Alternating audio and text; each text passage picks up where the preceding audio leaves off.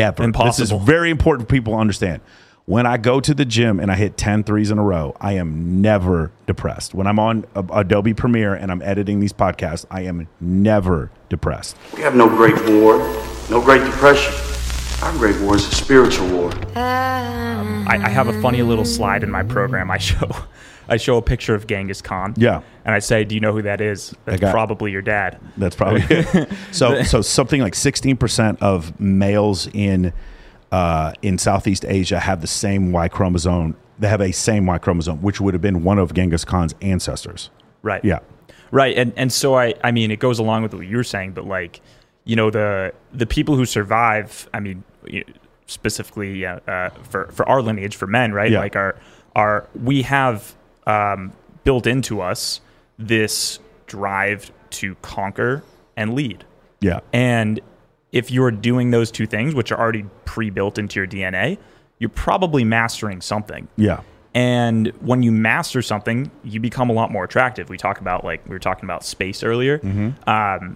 Mastering something gives you gravity, and gravity makes you attractive, obviously. Yeah. So the more that unless you're a flat earther, in which case none of what you just said was real and is all good. Send your hate comments to him now. Don't send them to me. I get that joke because I watched I did see that. Now, yeah. 1,700. Hey, by the way, first off, thank you to the Flat Earthers. 20,000 subscribers because of you guys and the 1,700 comments where you guys keep telling me to go kiss my own ass. I appreciate that. You guys want to see it for yourself. You guys want to see a minefield of YouTube comments. Go to my Flat Earther one and read the 1,700 comments. Go ahead. Now they're coming after you. I love Arlen Moore said gravity is real. Go after Arlen. Leave me alone. Well, you know, gravity in the sense of like what makes someone attractive is if they've mastered something. And so not only, like you were saying, does that bring you into the reward, you call it the reward center, the present moment, you know, when you hit that flow state of, for me, for a long time was mastering making videos. There you go. And I would go out, you know, I'd do my college party thing. I'd film it. I'd obviously film class and stuff like that. I'd get back at 2 a.m. and I'd edit until 7 a.m. And I did that for hundreds of days. And I would hit that flow state in the little hours of the night. Is it fair to say you were never feeling depressed during those moments? Never. Impossible. This is very important for people to understand.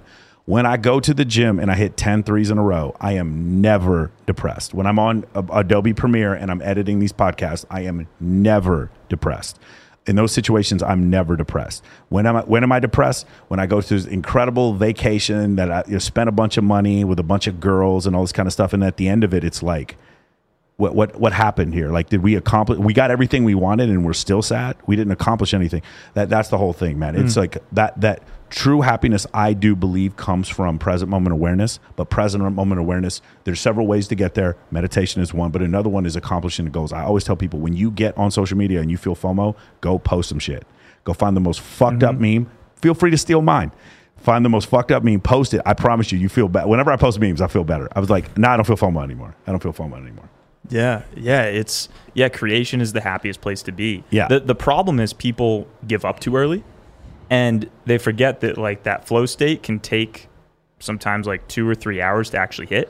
And you know, I would actually retract that statement. Like, there's been times where I start editing a video and like I'm uploading the footage and I'm putting it in the timeline and I'm editing. I'm like taking out the ums and ahs, and I'm like, but then like something clicks at some point in that process. And I do think that over time, you know, the more hours you put in, you can hit the flow state faster. But some people, they're listening to us, are like, I hate editing videos, or I hate, you know, practicing my 3-pointers or whatever. But it's like, just keep fucking doing it. And then at some point, that flow state's going to hit. And that's where, you know, you get in that and nothing feels better. Yeah, that's awesome, man. You did a video where you talked about loneliness, dealing with loneliness. What is the key there? Key of loneliness, I mean, a lot of what we were talking about already. Isn't it funny how all these things, like if you go back and read How to Win Friends and Influence People, and you read The Power of Now, and you read The Subtle Art of Not Giving a Fuck, and if you read The Dichotomy of Leadership, and you read a lot of these books, man, they all end up kind of going to the same place.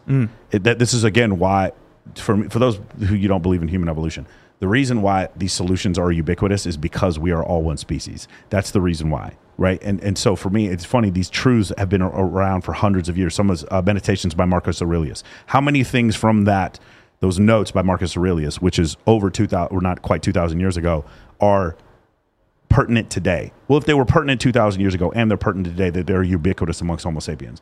And that would mean that there's something in there. There's some truth that you don't need to wait till 2022 for the new book to come out to find. It's already out there for you to find. And we keep going, talking about loneliness. Yeah. I mean, I'll give the viewers something now. I mean, it comes down to obviously gratitude. And I hate to sound cliche and stuff, but like looking at what you have now and thinking about where you can provide value. For example, do a live thing right now. Michael, I wanted to bring you something because I don't like to go anywhere without bringing a gift. Okay. Because I know that that's something that makes me happy is giving. And I was going to get you a book, but I was like, Michael's read every book. So. Oh, you're for real? Crazy, this is happening now. I got you. It's just a Moleskine journal. Oh, here we go. Because you need to write your book. Did real moles die for this thing? No? This is nice. I hope not. Oh my goodness, this is great. Yeah, just I'm going to write down all the strategies for I'm planning a Madden tournament this weekend. I'm going to write down all my strategies. Okay, you can do whatever you want with it. Nice. My intention was I think Michael needs to write a book at some point. There we go. So maybe you have a few ideas that spawn that. Oh, I got a few ideas. Good. I'm sure you do. Yeah, so it's like, it's looking at like wherever you are and thinking, how can I start providing value? And that sounds weird to like, how do you deal with loneliness? But it's like, part of loneliness is lack of gratitude for what you have. And if you start shilling out value anywhere you possibly can, it doesn't have, you don't have to buy anything. You can just smile at your coworkers. Yeah. Right. And it just starts with those little things, and then those compound over time. So I think,